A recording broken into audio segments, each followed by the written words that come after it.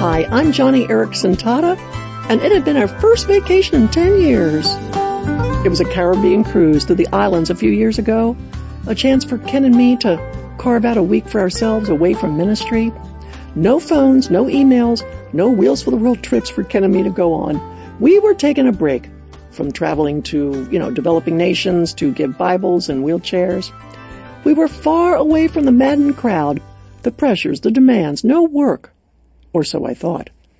Ken and I leaned over the railing of the enormous ship, and we watched the passengers wind their way off the gangplank, through a checkpoint, and down the narrow streets of a Jamaican village to the marketplace 5 blocks away.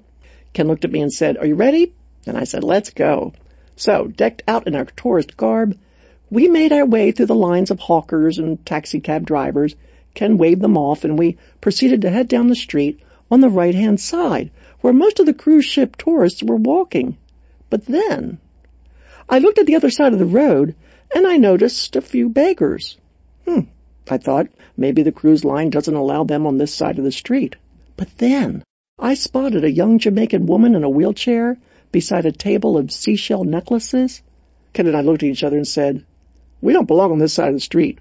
We belong over there." So we left the tourists and crossed the road. We were late getting to the marketplace for chatting with so many disabled people who lined the left side of the street.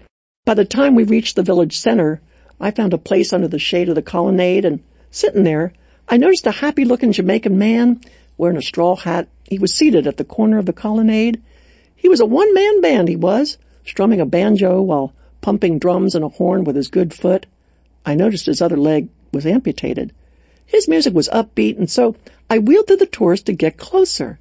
And when he saw me kind of bob my head to his rhythm, this man picked up a pair of maracas and offered them to me. "Here, lady, come and join me. Play these." I smiled as I shook my head. "Oh, no." But when he saw my smile, he stood up, hobbled over, and tried to place the maracas in my hand. That's when he drew back, stunned. He realized that not only were my legs paralyzed, but I did not have use of my hands. His smile turned to dismay, and he cried to everyone gathered there, "Oh, pray for this lady, pray for her." The group didn't know how to react. Ken arrived on the scene, and together we tried to alleviate everyone's concerns, especially the Jamaican with the banjo. I tried to reassure him, "It's okay, really, I'm happy because of Jesus." At which point he pressed his hands together and lowered his head as if to show me he would pray. That night, back in the ship's dining room, surrounded by elegant china, linen, I stared into the candle at our table, and I whispered, "What an honor." And it was, because a poor man considered me poorer than himself. A disabled man considered my disability a thing to be pitied, to have compassion on.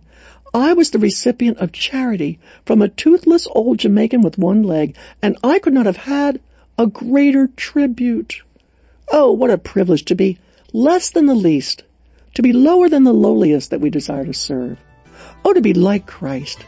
What an experience, and I will never forget it. So, today, go to johnnyradio.org, and you've got to see this photo that I posted of my banjo-plucking friend and me from Jamaica. So, contact us at johnnyradio.org. That's a different link to my radio page than you usually hear me say, but it's a lot easier. johnnyradio.org. And God bless you today, and thanks for listening to Johnny and Friends.